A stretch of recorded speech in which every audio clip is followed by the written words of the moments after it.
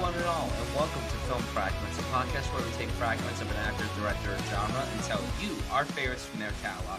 My name is Brian Suffield, I'm your host, and I'm very excited to welcome you guys to this week's episode of Film Fragments, where today, in honor of the highly anticipated, long-awaited Avatar: The Way of Water, we are going to be talking about our favorite films directed by three-time Academy Award winner James Cameron. And to join me today on talking about our favorite films directed by James Cameron is Matthew Anzalone. Matt, welcome to the show. Thank you so much for having me. Thank you so much for coming on. It's such an honor to have you on today.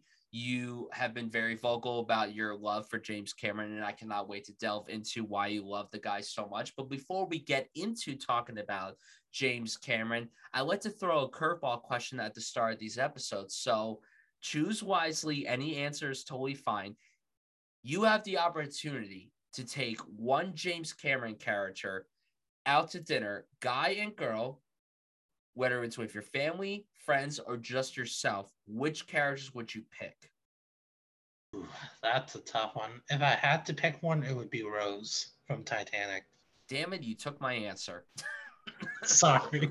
That's all good. It's all good. It's hard not to choose her. So why would you pick her? She's one of the. I feel like sometimes with James Cameron films, the character development is sometimes not the best part. But I thought Rose was very well developed. And she's someone I want to know, like, why did you not let Jack have some space on your door? How come how come you chose to do what you did? How come you threw your thing in the ocean, threw your necklace in the ocean? There's just so Seriously. many questions that could go on and on.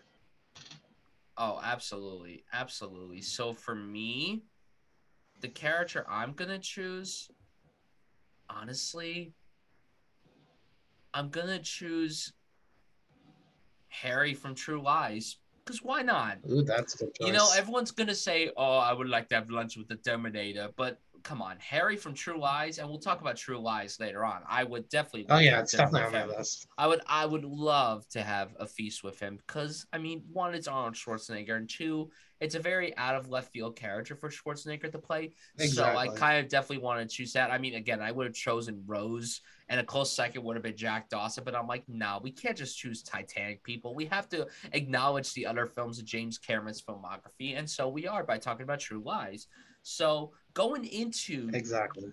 a little bit about yourself before we get into James Cameron. Talk about your journey with love and film. What got you into it, and Matthew, why do you love film so much? Well, I actually started getting to the Golden Globes first when I was like 8, but I didn't really get into movies and awards until I was like 10. It was actually Avatar that one of the first film Oscar nominated films I saw.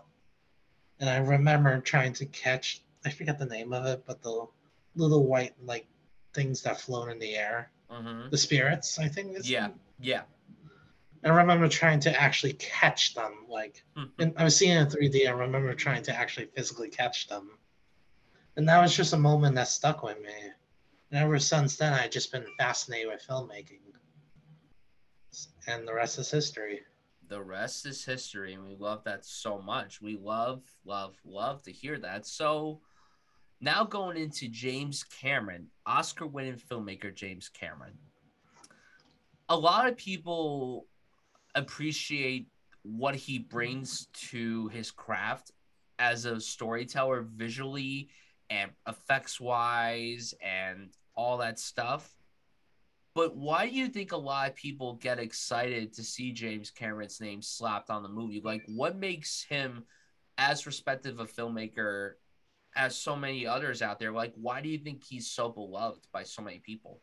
I think I think he makes movies that are not only enjoyable but relatable to all audiences. Like some of my friends aren't cinephiles or film critics, but they're able to connect to a James Cameron movie easily. So I feel like he is able to connect to all audiences in a way that most directors just simply can't. Absolutely, absolutely. And regarding his scope, what makes him stand out compared to a lot of the other filmmakers that we have working today? Well, obviously it's the visuals. That's one thing.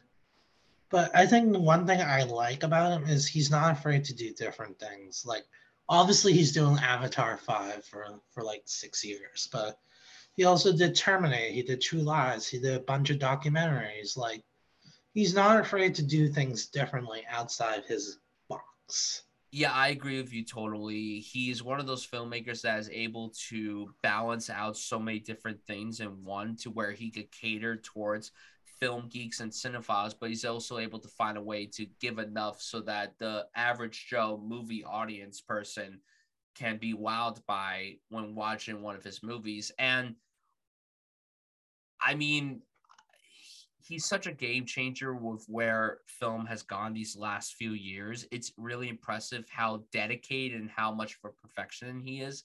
And I know some people could be like, okay, that's a little too much to be a perfectionist, but I feel like we're all perfectionists in our own way. And when it comes to what he's able to bring, you're like, oh my God, like enough, like shut up already. But then you see the product that he brings, and even if you're not wowed necessarily by the story, the scope is just something so unbelievable. And we'll talk about this a lot when going through our favorites from him. But he is one of those filmmakers that really cares about presenting incredible filmmaking, and he doesn't shy away from that, and he takes his time. And I love a filmmaker that takes their time, because there are some filmmakers out there that like to rush out their films like one every year, and it's like, slow down. James Cameron, I mean, look at the gaps that he's had these last 25 years. Like between Titanic and Avatar, it was 12 years. And now between Avatar and Avatar The Way of Water, 13 years. He's only made 3 movies in the last 25 years. Well, I mean, technically, if you factor in, well, it's insane. Like, it's crazy that he's only made that many films in the last 25 years. For the last, but exactly, it pays off and it's worth it. And I'm so excited to be talking about his films. I cannot wait to hear your list. I'm really curious to know what your top 5 are. So let's not waste any time. Let's just jump right into it. So, Matt, what is your number 5 favorite James Cameron film of all time? Now, number 5, I chose a documentary that he directed. Oh. He's done so many great documentaries, and one of them that sticks out to me is Aliens of the Deep. Oh. It's about underwater and all the creatures underneath it, which sounds boring. Like when you hear that description, you're like ready to fall asleep. But it's just so visually well made, and it still has James Cameron's stamp on it, even if it's a documentary. Like you could still feel like it's a James Cameron movie, and you're learning something at the same time. I really like this movie because again, visually, it's one of it's a masterpiece. It's like all of James Cameron movies. It's visually amazing, but he's able to take something that sounds so boring on paper and make it so interesting and so fascinating. And he's able to still grab the audience, even if it's an hour and a half documentary about the ocean. That to me just says a lot about his craft that he's able to do that. Yeah, I have not seen this documentary. I actually haven't seen any of the documentaries that he's directed. And I mean, it being helmed by him, I'm sure he can make a documentary about water and oceans as compelling as you could possibly imagine. So I definitely want to check those out for sure. So going into my number 5, I'm going to go with the film that I just mentioned when talking about what characters that I want to go out and feast with. I'm going to go with True Lies as my number 5. So this is obviously probably the least James Cameron movie that James Cameron has ever directed. This is a spy action comedy. James Cameron had never directed a comedy before. He had done his action stuff and he had done some spy stuff before, but he never did a straight up comedy before. And who better to direct a movie like this than him? Because honestly, he knocked it out of the park. And I would love for him, and I know he's not going to do this anytime soon. I would love for him to go back to doing a smaller, contained story as opposed to doing these big, grand, epic visual effects heavy movies. And don't get me wrong, they slap, but True Lies is such a fun time. Arnold's absolutely fantastic here. He really has great charisma, great comedic timing. But Jamie Lee Curtis, I think, is just as good, if not better. She is hysterical in this. She should have been nominated for an Oscar for this. It's kind of unfortunate that her first Oscar nomination is going to be for Everything Everywhere All at Once, a movie that I am a huge fan of, but my God, that performance is not Oscar worthy at all. But this, oh man, she was so great. And I really can't comment too much on it because I haven't seen it in so long, but I remember being very entertained by it. And I was just so impressed that James Cameron was doing something out of his wheelhouse while still incorporating some James Cameron isms into the movie. I really, really, really enjoy True Lies very, very much. Are you going to pass, or is this not on your list? This was number 6. It was ridiculously close to making it. Oh man. So what are your thoughts on this movie?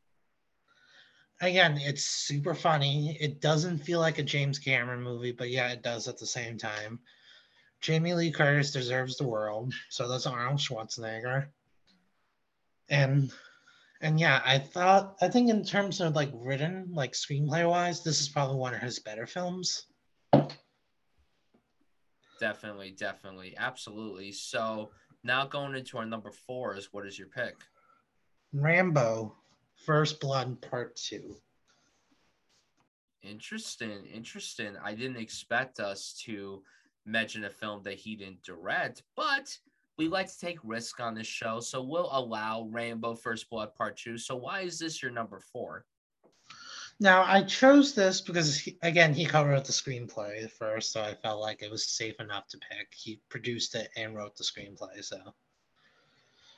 And two, I chose it because it was not directed by James Cameron, but it felt like he directed this movie. Like the screenplay, like you could tell, you could see his paw prints all over. Like it's big, it's epic, but it's also intimate at the same time. And I think one of the things I like is he does so many action films. Like most of his filmography is action films. Terminator, which we'll get to, I'm sure, and Rambo First Blood. But I think this one stands out because he takes the sequel to a movie, but yet makes it even better than the first one. I have not seen Rambo First Blood Part 2. I've only seen the first one, and I saw the most recent one that came out. First Blood was great. I loved it, but the new one that came out I thought was absolutely terrible. So I definitely want to check this out for sure. I think it's cool that he co-wrote a film with Stallone. I think that's just an interesting pairing that I never thought would happen. But it definitely makes me want to watch it. So I'm definitely going to add it to the list for sure. So now going into my number 4, I'm going to go with The Terminator, the very first film of this big, long-spanning franchise. Now, what I find really impressive about this movie is that it's not really a sci-fi film. I mean, yes, it has elements of a sci-fi film, but it honestly feels more so like a contained horror film because Arnold's presence as the T-1000, it's very terrifying to watch. And again, it's impressive to see this very low budget, self-contained horror story mixed with elements of sci-fi. And I think what adds to that greatly are the performances. Arnold, I think, is incredible with as little dialogue as he has. I think his presence really adds to the fear that is invoked to us as the audience. And he is so captivating to watching this. But Linda Hamilton as Sarah Connor steals the show. She is absolutely dynamic. Yes, she is definitely a damsel in distress in this story, and they kind of play along with that trope. But by the end, you find her to be pretty badass, and it says a lot, especially from Linda Hamilton's performance. And I want to shout out, um, I want to shout out Michael Biehn as Kyle Reese, who is the soldier that is sent back in time to protect Sarah Connor. He is fantastic in this. He is so good. And I think one of the reasons that this movie may not have worked, if the chemistry between these two was flat, the entire movie probably wouldn't have worked. But because the chemistry was very compelling and engrossing, it worked out greatly. And there are so many action sequences in this film that are so well done. Sure, some of them may look a little dated, but then again, you have to realize that this movie came out almost 40 years ago. So, of course, some of the visual effects are not going to hold up as well. But for the most part, I think it still stands out and finds a way of still looking pretty great for where we are now in visual effects. And I hate to say it, but there are some films that come out nowadays that have way worse visual effects than this movie from 1984. And that's not a good sign. That's not a good sign. But I love what Cameron was able to bring and utilize to this story. And he co-wrote the screenplay with the very talented Gail Ann Hurd, who most people may know for later on being one of the head people behind The Walking Dead. And she also deserves a massive round of applause for all the work that she did alongside James Cameron. Yeah, I love the Terminator so much, and it's so impressive that there was so much miniatures and stop motion animation utilized here. And again, I find it impressive that Arnold Schwarzenegger, who really hadn't had that much of an acting background prior to this, I mean, he had done a few movies, but this was a performance that really catapulted his career. The Terminator was such a global phenomenon. And then a lot of people were like, oh my God, this Arnold Schwarzenegger guy, he's actually quite good. And he works for what the Terminator character is. And for this movie being only just 100 minutes long, I mean, it flies by. There's not an ounce of fat to be found. It's so compelling.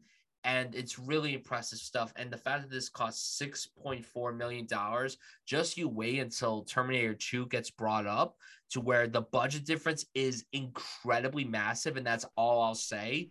I can't So, wait to hear the difference. oh man, just you wait. It's something else. So, regarding the Terminator, the very first Terminator, are you going to pass or is this not on your list? It's not on my list. Oh man. I have Wow. I Here's the one thing I notice when I do these lists is that I like to pick the films that the director or the actor challenged themselves in. I don't like when they do the same thing over and over again. My top Absolutely. my top two are more obvious. I will say that. I'll just Mhm. state that for the record. Yes. But like for my three, four, and fifths, I like to do that's my other cat. My three, four, and fifth spots, I like to pick movies that are different. Then you may think, oh wow, I never heard of that. But he directed it, so I have to go see it now. Yeah, definitely. Definitely. Absolutely. So, I'm really curious to hear what your top 3 films are. So now going into our number 3s, what is your pick? My number three is Aliens, not Alien. Aliens, not There's a Alien. difference. For anyone listening at home, James Cameron did not direct Alien, and Ridley Scott did not direct Aliens. So everyone, just get that through your fucking thick skulls. I'm just kidding. I love all you guys so much, but yeah, Aliens from 1986. So why is this your number 3? Well, it's not easy for a director to pick up where another director left off. It is virtually impossible. But yet somehow James Cameron was able to take Ridley Scott's universe and makes it even better.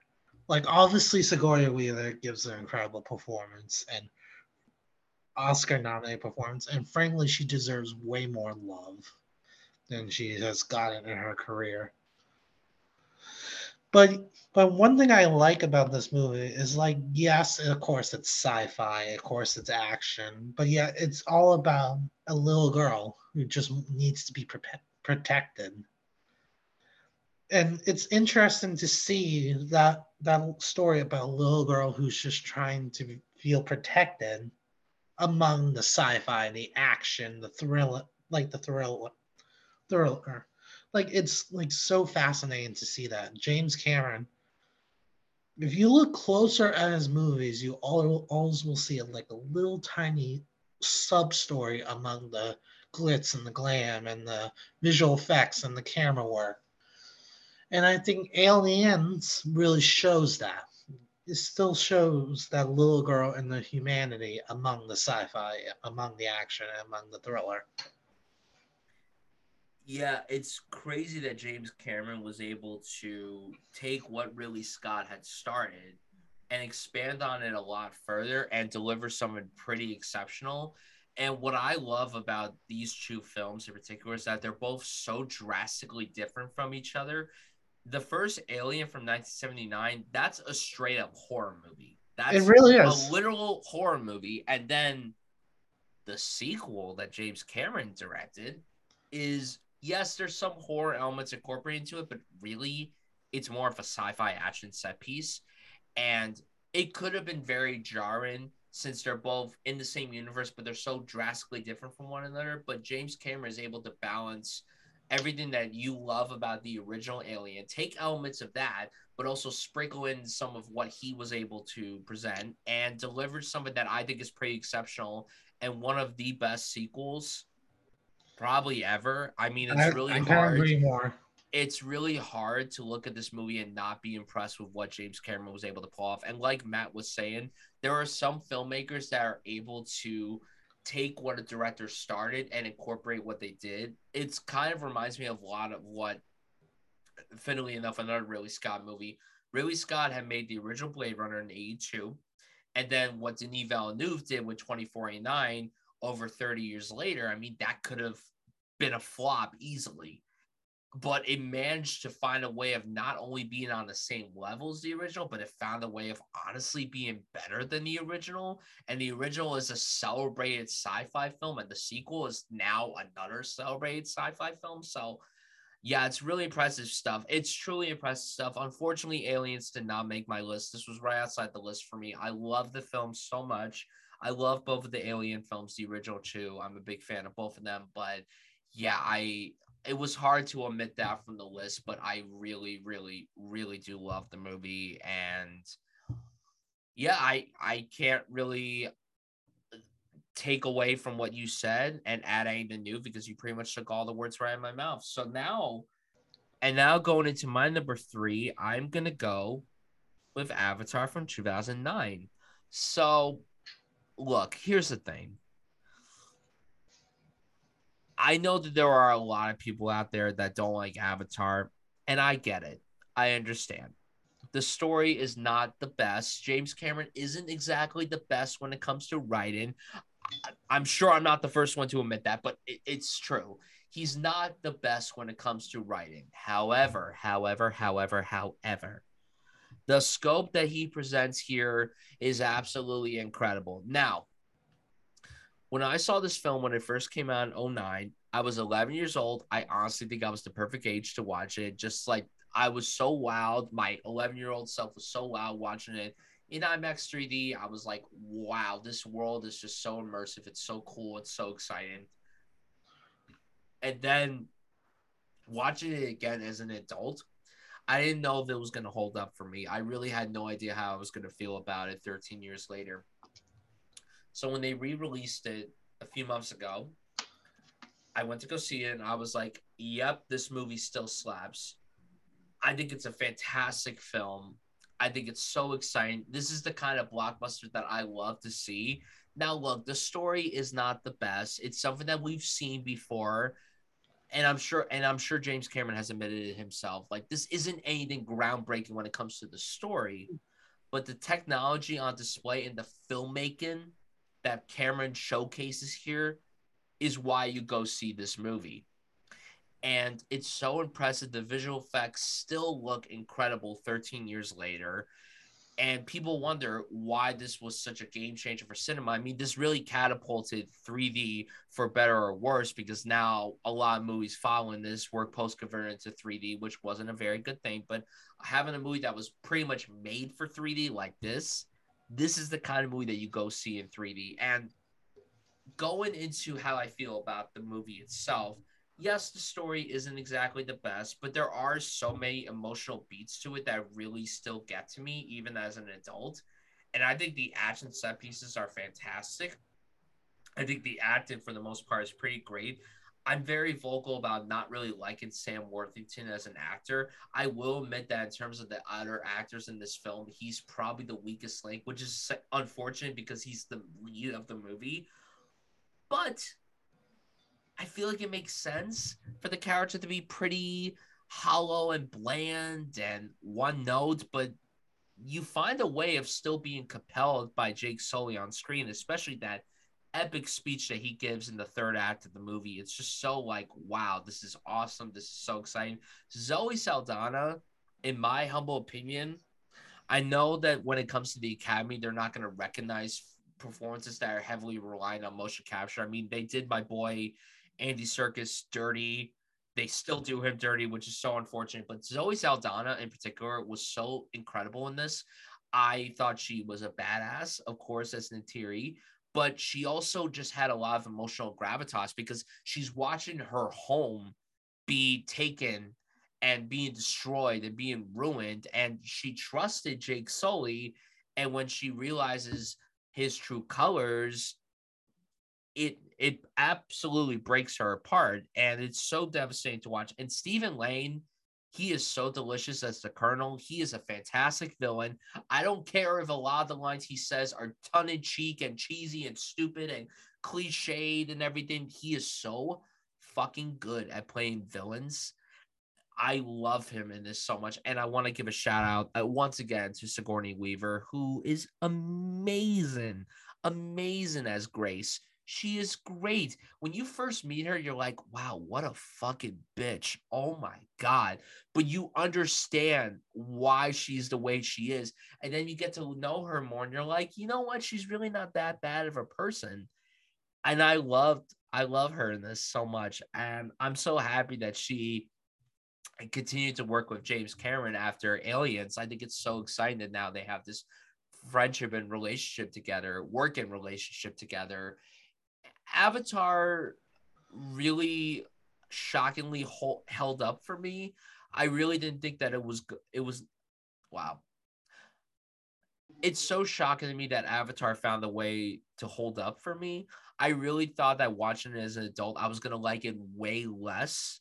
But for some reason, I like it a little more because there were so many things that went over my head as a kid when I first saw it. And then as an adult, I mean, the messages that are conveyed are like they're in your face for sure, but you just find a way of being so compelled. And for me, if this movie weren't long, I don't know if it would have worked. My thing is, there are some movies that come out that have lengthy runtimes that don't need to be as long as they are. I will admit that. And there's some movies that definitely benefit from a longer runtime because then everything feels rushed. This movie clocks in at about 2 hours and 40 minutes. And I'm sure there's sequences that could be cut down or cut out. But when I rewatched the movie, I'm like, I can't really find anything that I would take out because I was so engrossed the entire time. And I'm shocked. I'm shocked. And I think the people that are like Avatar sucks, they're just saying that just for the heck of it. Unless you have really valid reasons as to why you don't like Avatar, that's one thing. But I know that there are people out there just to say Avatar sucks just to jump on the bandwagon. It's like, what's the point? Is there really a point of doing that?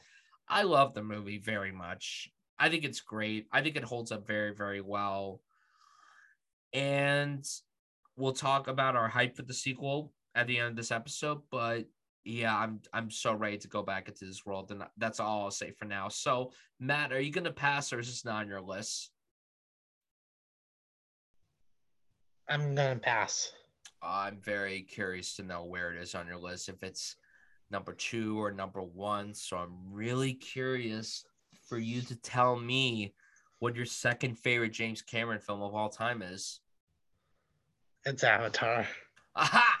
I called it. I knew it. I knew It it. really wasn't that far behind. I knew Like it. the whole time you were talking, I was able to hear most of your conversation about Avatar, and in my head, I'm just like, he doesn't know it's my number two. He doesn't know it's my number two.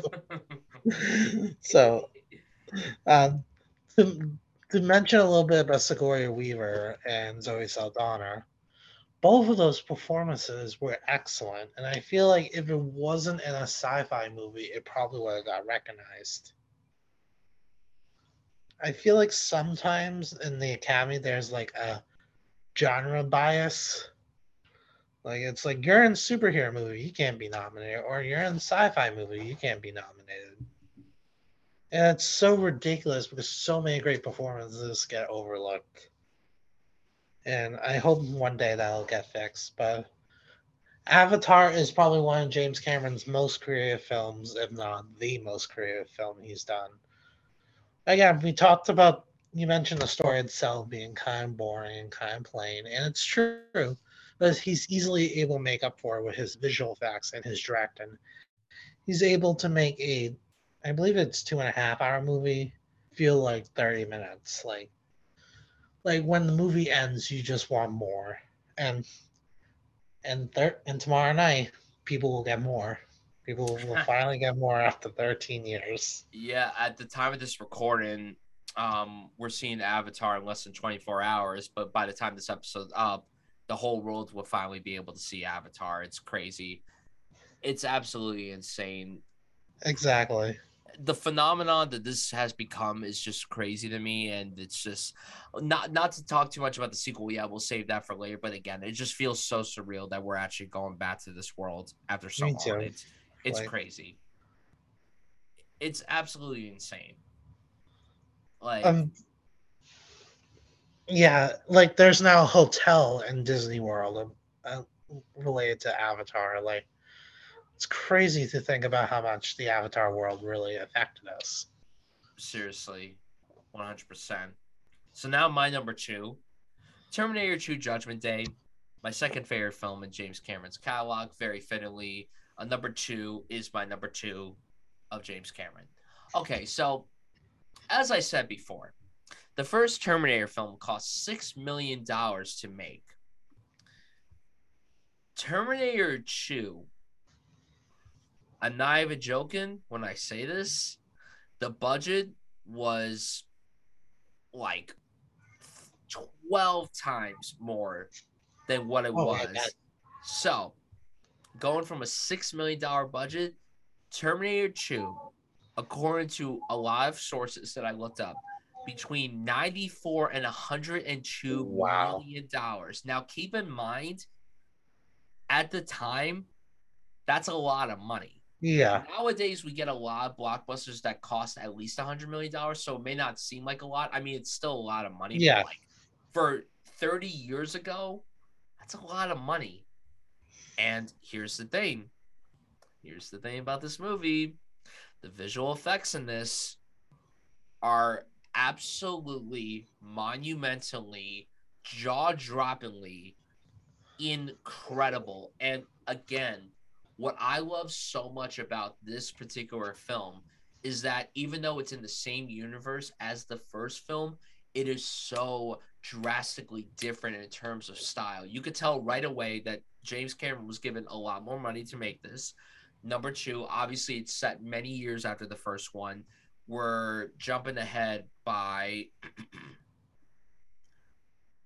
oh man, I'm trying to think of how far we jumped ahead. Probably at least 10 years, if I'm not mistaken. Yeah, like 10 years, I would say. It's been a long time since I've seen this movie, and it's great. It's so good. And now also another significant difference is Arnold as the Terminator. Yeah, he's back as the oh, I can't talk. Oh my god. He's back as the Terminator. And so wow, I really can't talk tonight. Oh my It's god. okay. It's okay. This has never happened to me before. And something else that's also very different about this movie is Arnold Schwarzenegger's portrayal as the Terminator. Now, in the first one, he's in a very intimidating villainous role. This time, he's here to protect John Connor. Yeah. He is a complete 180 of who he was in the first one.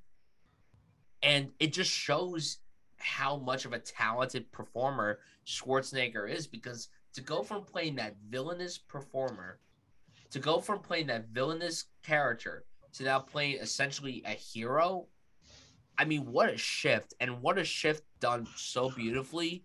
And I loved him in this movie. And then again, Linda Hamilton as Sarah Connor, she went from being the damsel Exactly. in distress to literal badass. And I loved reading the stories about how She literally bulked up, like she got so jacked for this She did. movie, She and really did. it's incredible. It's incredible, and the action sequences on display here are absolutely fantastic. A lot of people do talk about the chase sequence on the freeway, and it really is as incredible as people say it is. But also, I think the stakes are a lot higher this time around. There's a lot more presented here that makes you on the edge of your seat, and a lot of it honestly has to do with the terrifying turn from Robert Patrick, who is Oh yeah. so fucking good in this movie. He is absolutely incredible in this. And I love how despicable and vile and evil he is. He's the T-1000. Yeah. And he, oh my God, like the sequence where he just melts and he just goes through those bars, Insane. somehow, that still looks great. It This does. movie's this movie's over 30 years old, and the visual effects in this still look amazing. It reminds me so much of Jurassic Park, to where you watch that movie and the visual effects on display are so groundbreaking for the time, but then they find a way of still looking very good in the 2020s. I don't Yeah. understand how it's I, possible, I but for don't some either. reason it works so beautifully. It's really impressive stuff, and I love everything that Cameron puts on display in this movie. And it's also a very emotionally engrossing sequel as well. I'm not gonna lie, I get emotional every time I've watched this movie. At the end, where he goes into the fire and sacrifices himself and gives the thumbs up as he's melted, it's so good. It's really great stuff. And this to me was the true ending of the Terminator storyline, because I everything that agree. came after this, Does no not exist. bueno, does not exist. Seriously, straight up, it does not exist. I mean, the timeline for this series is so fucked up and all over the place. It's like the Halloween You need a franchise. It's map like, just to keep up with it. exactly. It's literally like the Halloween franchise, where there's so many fucking timelines, and you're like, what order do I go in? It just makes no sense at all. But Terminator Exactly. 2 finds a way of not only being one of the best sequels ever made, but it also finds a way of being one of the best action films ever made. It really changed the game for action filmmaking. It changed the game for sci-fi filmmaking, and it just changed the game for sequels, because that first Terminator was so beloved and so respected that a lot of people were like, how is he going to top the first Terminator? And also, like, why do we need a sequel, especially this much later after the first one? But again, Exactly. James Cameron is someone who takes his time with presenting his stories. He took 7 years to make this sequel. And you could tell that the guy wanted to take his time, and Exactly. it succeeds greatly. I love Terminator 2. It's a truly fantastic sequel. It's one of the best ever made, and it's one of those cases where the sequel is better than the first, although I can't say if I like the first one more than this one, but if I'm being really honest with myself, I do think I like this one more than the first. I would too. So obviously, if I'm not mistaken, this has to be your number one. Am I right or am I wrong? You are wrong. But Oh, my number one is obvious. I will state that. let's hope it is obvious. I feel like we have the same number one. Yeah, yeah, I think so too. So Matthew, what is your favorite James Cameron film of all time? Titanic. Titanic. Titanic. All right, so let's go on the whole spiel about Titanic. Why is Titanic your favorite James Cameron film of all time? Well, I remember growing up and learning about the Titanic story. I was like, wow, I wonder what this actually looked like. And then I saw Titanic and it blew my mind. Like how they were able to recreate the ship. Like that movie was the first time I really paid attention to production design and costumes and hair and makeup. But that was the first movie that made me realize there's more than just the actors and the director. Like it made me pay attention to the crafts in a way that I never really looked at it until then. Kate Winslet and Gloria Stewart as Rose, because yeah, they're both the same character. Both of them are excellent in it. Leonardo DiCaprio as Jack, excellent. Kathy Bates, I forget the name of her character, but Kathy Bates in the movie, excellent. I think this is one of, if not the only movie that I felt his characters were super well developed. Like I feel like sometimes his characters could be forgotten sometimes in his movies because it's so focused on visual effects. This to me, he really thought about the characters and he really wanted them to have an impact on the story. I mean, the ending of that movie is something I'll never forget. And I think James Cameron, the way he did it, and had the very last scene being Rose reunited with Jack on the Titanic, is something that is just perfect. It's perfection. There's no other way to put it. I think to me, this is the movie I love to see from him. Something that pays attention to every craft, every visual, every acting, every directing, every screenplay. Everything is just perfect and well made. Titanic is also my favorite James Cameron film, and it's also one of my favorite films of all time. Same. I remember watching Titanic for the first time when I was a teenager, and I was so floored by. I think a lot of people walk into Titanic expecting one thing and end up getting the other. Now, Exactly. obviously, Titanic being, a real thing that happened, and this movie obviously not focusing on real life people that were on the ship. Instead, it focuses on the star-crossed romance Yeah. between Jack and Rose, two drastically different characters. Played, I mean, you mentioned it beautifully. Leonardo DiCaprio and Kate Winslet, their chemistry is off the charts brilliant. They're so good in their roles. Can't picture anyone else playing them. Their Same. chemistry really is what makes or breaks the movie. If the chemistry does not work, the whole movie does not work. This is a Exactly. romance first, but what I love so much about this film is that it's two completely different movies, and it finds a way of balancing these two different movies so well. The first half of this movie straight up is a romance movie. It It's really leading is. up to Jack and Rose's romance and them finding each other and them falling for each other, and so much build up to that. And then the second half is the disaster movie. It's the Yeah. Titanic sinking for over an hour and a half. And yeah, this movie is very long. This movie clocks in at 3 hours and 15 minutes. And does it feel long? Nope. Yes. What? No, well, hold on. Let me rephrase that. Does it feel long? Yes. Does it feel 3 hours and 15 minutes long? No. There are movies that feel longer than this that have shorter Exactly. run times, and that's a bad thing, but that comes to show good editing when it's utilized here. Yes. I have to talk about the craft on display here. The craftsmanship here is just so jaw-droppingly good.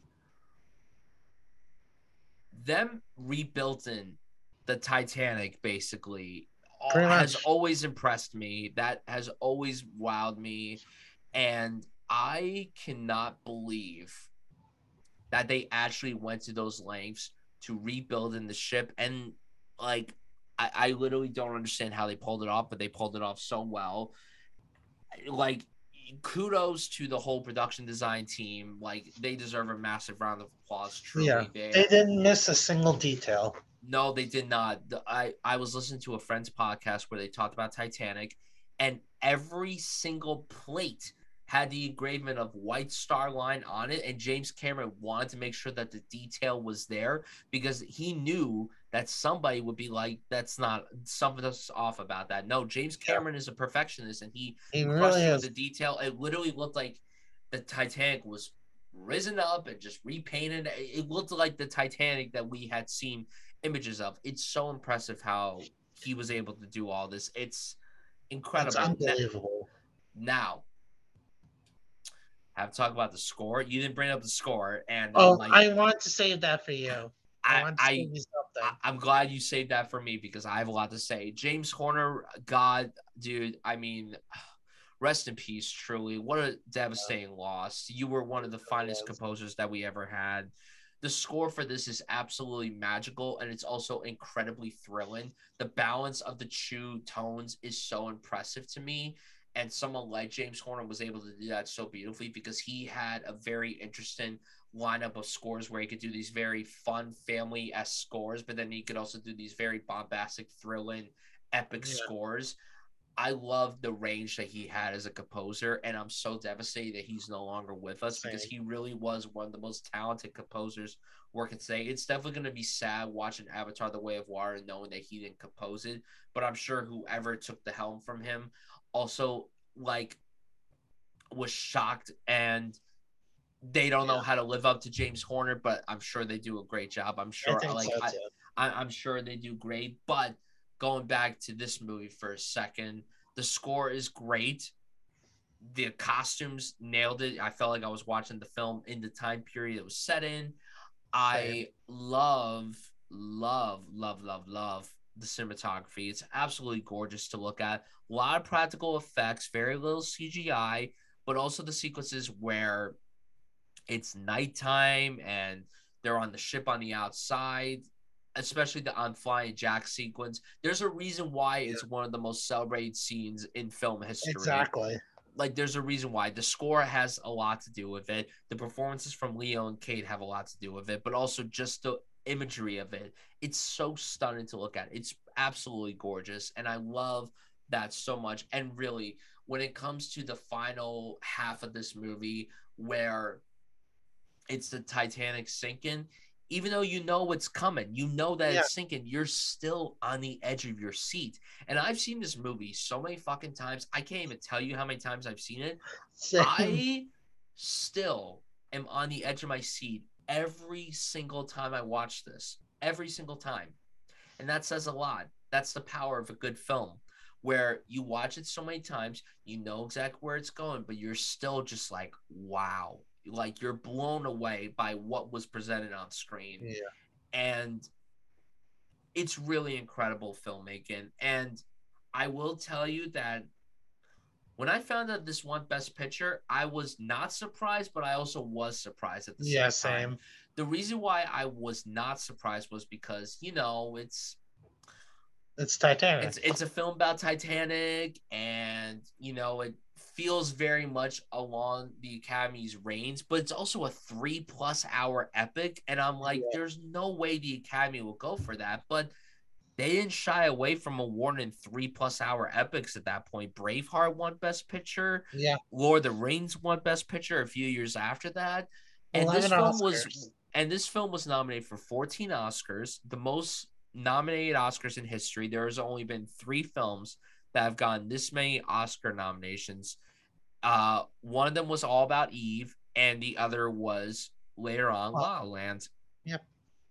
And this is the most awarded film to win Oscars. It won 11 Oscars, and the only other films that have that achievement are Ben-Hur and Return of the King.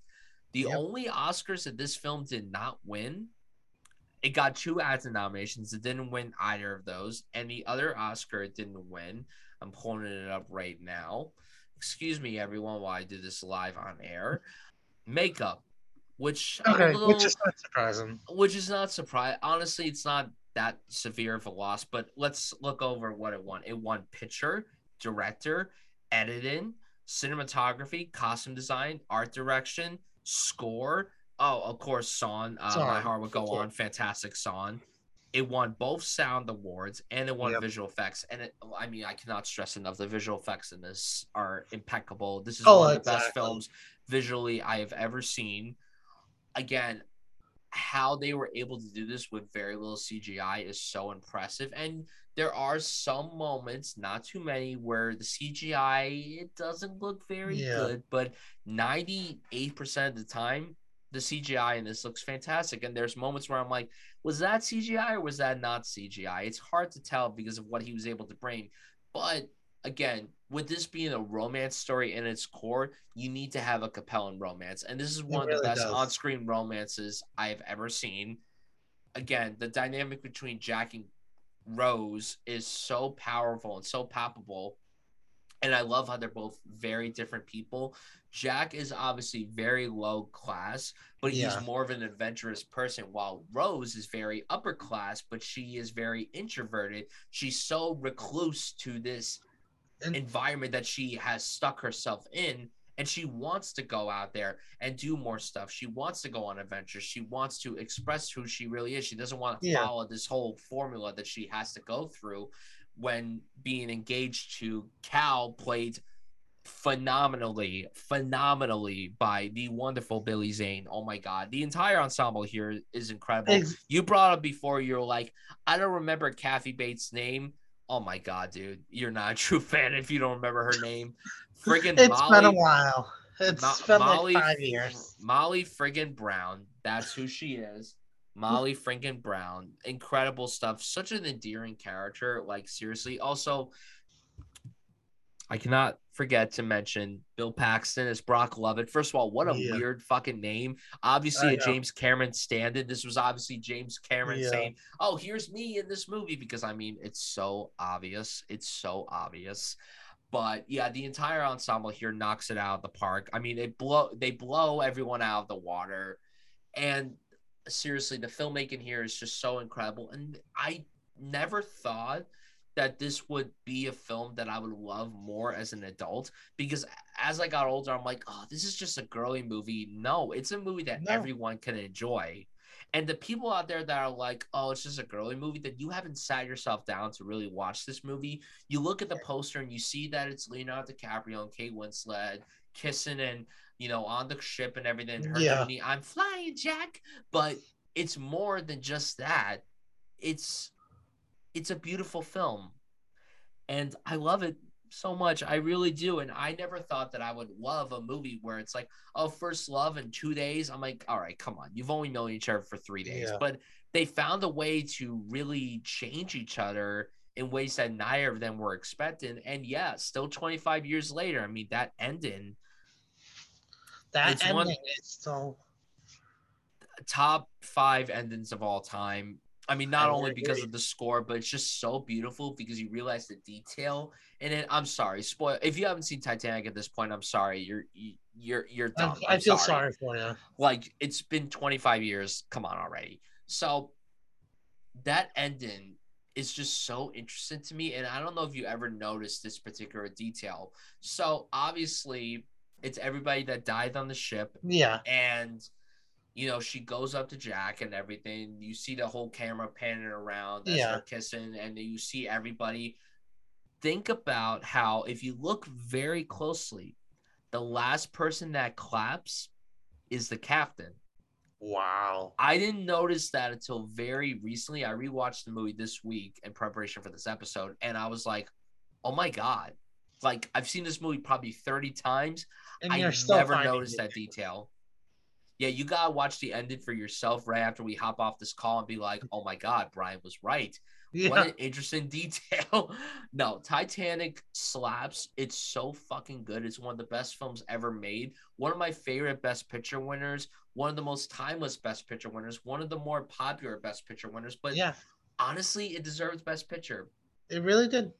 I mean, maybe there were other films that were objectively better than Titanic that came out that year, but there's a reason why a lot of people still talk about Titanic, and it's a game changer for visual effects, still holds up greatly.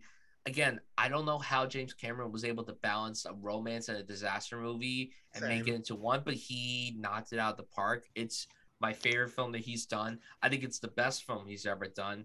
I would agree And with that. I'd be curious to see if he ever tops this. I don't know if he ever will. Maybe filmmaking wise, maybe with Avatar: The Way of Water, but Yeah, story wise and rewatchability, I mean, this is some of the smoothest 3 hours that I have ever come across in a movie. I can watch this movie over and over again, me and too. it's so long. It's so long. That's the But yeah, beautiful it thing doesn't about this feel like movie. it. And it doesn't feel like it. Yeah, it feels long, but it does not feel 3 hours long. If anything, it feels maybe like under 2 hours long. Yeah, It's impressive stuff. Again, power to great filmmaking. Titanic, the best film that James Cameron has ever done. Love it so much. Holds up greatly. yeah. I will never stop praising it. And to Same. everyone out there that hasn't seen Titanic for some weird reason, you need to do yourself a favor, sit your ass down and watch Yeah, that movie immediately, same. because you will be blown away. Maybe you won't be blown away, but at least you could say to yourself, I sat down and watched all three Yeah. hours and 15 minutes of Titanic. And those are my thoughts on that. Oh, I went on one a whole thing. spiel. I just Yeah, I love that movie so much, and I had to go all out because wow, it's a truly remarkable watch, and the craft is impeccable, and the entire film finds a way of still holding up yeah. to this day. It's impressive. I have a quick little note about Titanic and its budget. It's $200 million. $200,000. $200 million.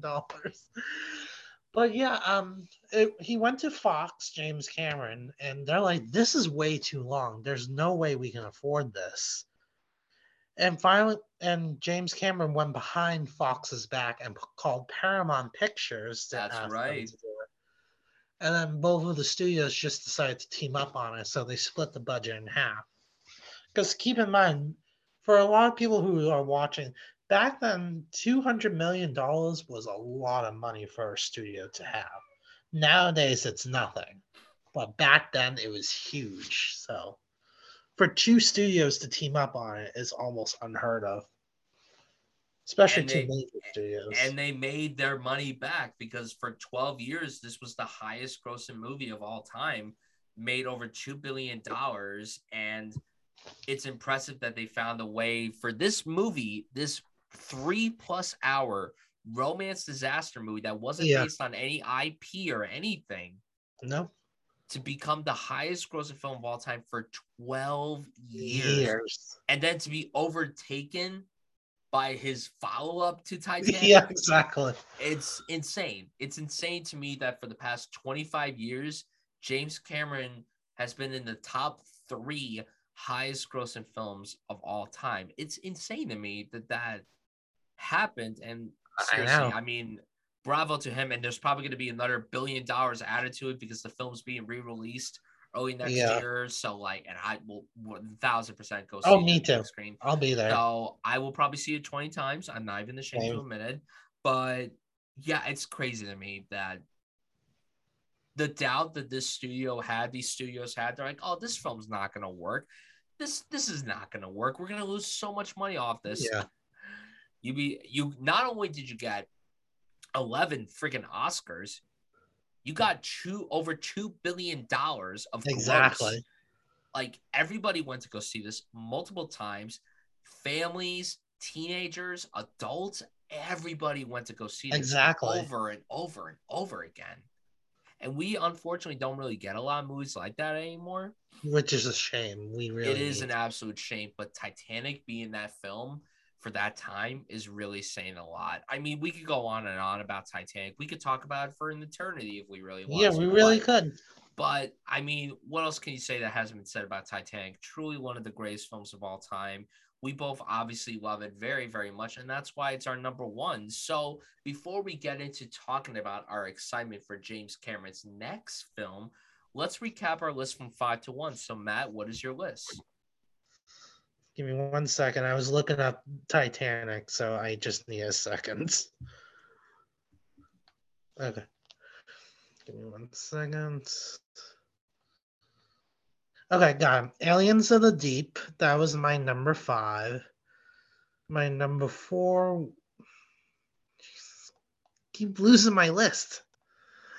My number 4 was Rambo 2, First Blood Part 2. My number 3 was Aliens. My my second was Avatar, and my number 1 was Titanic. And to recap my list, coming in at number 5, we have True Lies. Number 4, The Terminator. Number 3, Avatar. Number 2, Terminator 2, Judgment Day. And number 1, of course, Titanic. So that is it with our list. So let's talk about now our anticipation for Avatar: The Way of Water.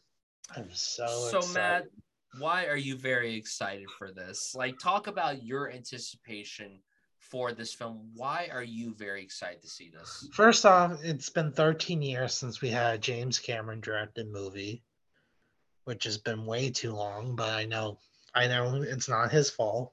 So I know it's going to be a masterpiece because James Cameron directed it. I'm most curious about the score out of all the technicals because again, like you mentioned before, stepping in James Horner's shoes will not be an easy task for that composer, and I do not envy them at all. There's a couple of things I'm also curious about. Sigourney Weaver's character in it. She apparently plays the teenage daughter of Jake, so that's gonna be interesting to see Sigourney Weaver playing like a 15-year-old.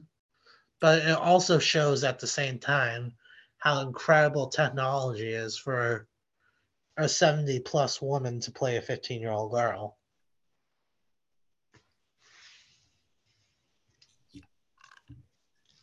I can't believe we're going back to this world. It feels Same. very surreal that it's actually happening. And the reviews that have come out so far are pretty strong. And I'm very excited to see the movie. Am I excited for a 3+ hour movie? Maybe not particularly at this age, as a full-time working employee and working a very long job and then Yeah. going to a 3-hour movie after Move. work. Yeah. I'm not excited for that. But that being said, I'm very excited to see what James Cameron has in store, seeing what he has done over these last 13 years, preparing us to go back to the world of Pandora. Like you, I'm very intrigued to see what Sigourney Weaver is going to bring to this, considering that she's in her 70s and she's playing a child in this movie. Yeah. But I find it so impressive listening to interviews with her where she talked about how she did a lot of underwater training. She held her Yeah. breath for Exactly. 6 minutes. And I'm like, girl, I'm almost 25. I can't even hold my breath underwater for 2 minutes. Exactly. Like, that's, I find it so incredible, like the passion that all these people have about this movie. James Cameron himself, the entire cast, the ensemble's big. Kate Winslet reuniting with James Cameron is a I massive know. deal because I she had know. talked about so long ago. She's like, I don't know if I'll ever work with James Cameron again, because she jokingly said, oh, my time on Titanic was tumultuous and not the best. But now Yeah. she's working with him again. She was around our age when she worked with him the first time. Yeah. She She was in her was. early 20s, and now she's in her almost 50s, Yep. working with him again 25 years later. And it's so exciting because James Cameron's not the kind of filmmaker that usually brings actors that he had worked with prior back. I mean, Yeah. yes, Sigourney Weaver's an exception, obviously Arnold Schwarzenegger and Linda Hamilton, but for the most part, it really hasn't happened. And I'm so excited that Kate Winslet's going to be in this, Me especially as a too. Navi. That's incredible. That's awesome. Same. And the trailers have been great. All the footage that we've seen so far, in my opinion, has been really exciting. And I'm really curious to see where this film goes. I'm very nervous, but I'm also very, Same. very excited. So yeah, I cannot wait for Avatar: The Way of Water. It's the last major release of the year. I think it has potential to be possibly competing with Top Gun as the highest grossing film of the year. I don't know if it could beat Top Gun, but I I think think it it could get. is. I think it's I gone I think to. it's gonna. You think it's gonna beat Top Gun? I really do. Why do you think that? Based on the projections, like it's expected to make $175 million in Yeah. its first week, and not just that too. Like, reason why Top Gun Maverick was so successful was the rewatch factor. Yes. Like people saw it 2, 3, 4, and 5 times in the Mm-hmm. theaters. And I think Avatar: The Way of Water, you're gonna see the exact same thing, like all of his past James Cameron films. And also the 3D helps out too. Very much so. It And that's helps something out the Top Gun didn't have. Top Gun may have had IMAX and Dolby, but this literally has Yeah, IMAX 3D and Dolby exactly. 3D. And this movie is clearly made for 3D. And I haven't seen a 3D movie. I can't even tell you. Prior to Avatar's re-release a few months ago, Yeah. I can't even tell you the last time I saw a movie in 3D. I can't even tell you. It's been so long. It actually was the first Avatar for me. That's the Are last you 3D movie. serious? It's I'm been that serious. long? I've never seen a 3D movie since then. Wow, Yeah. That's crazy. There have been some really cool 3D movies to have come out in between, but yeah, for the most part, I try to avoid. But yeah, the Yeah. hype for Avatar: The Way of Water is incredibly high. I cannot wait to see it.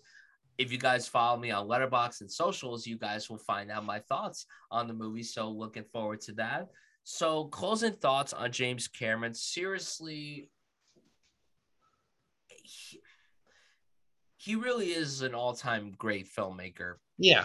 I don't care what anyone says. Is he a little pretentious? Sure. Maybe. Is he a little snobbish? Yes. But you cannot deny the dedication that he puts into every single project he puts himself. But you cannot deny the passion and dedication that he puts into every project he's involved in. And that shows. It shows through the craft that is on display in all of his films. And I love that about the man. And I love that he keeps making films. Do I wish he was making something that wasn't Avatar related? Absolutely. Am I Same. excited to see what he brings to this world of Avatar? Absolutely. Yeah. I trust Jim Cameron. I cannot wait to see what he does. I hope he gets another Oscar in the near future. Maybe he won't, but I feel like maybe down the road he could. But that being said, I love James Cameron. Me He's one too. of the best filmmakers. He's so great. So what are your closing thoughts on the wonderful James Cameron? James Cameron is a visionary. He's not afraid to go outside the box. He's not afraid to think differently. And he's not afraid to pay attention to all the crafts that people tend to forget about. I think the one thing I like about his movies in general is that they're long, but they don't feel long. Like a 3 hour movie could feel like a half hour. And I think the reason why James Cameron is so successful is that with his movies you can rewatch them over and over again. Like I can't even count on my hands how many times I've seen Avatar or Titanic. He just has the ability to make movies that you just want to rewatch over and over again. 1000%, 1000% agree with you on that. So, Matt, thank you so much for coming on today to talk to me about James Cameron. It's been an absolute pleasure having you on. Thank you Seriously, so thank much you. for having me. Absolutely, absolutely. So, where could the people find you online? I'm Matthew Anselo on Twitter and Matthew Anselo in my YouTube channel. Saturday, I will be doing personal Golden Globes. So, what I would nominate if I was a Globes voter. And probably Avatar, The Way of Water will be factored into that. Because I We'll made have a list without it yet. I look forward to that for sure. And you guys can follow me on Twitter, Instagram, YouTube, and Letterboxd simply at Brian Suffield. You guys could subscribe to the show on any podcasting platform, wherever you listen to it. You guys can follow the show on all social medias, Twitter and Instagram. Share the show around with all your friends, film geek or not. Tell them that this is a hell of a movie podcast. And we have only 2 episodes left of this year, guys. Wow. We are at the tail end of the year. We are very close to wrapping up 2022 and kicking off 2023.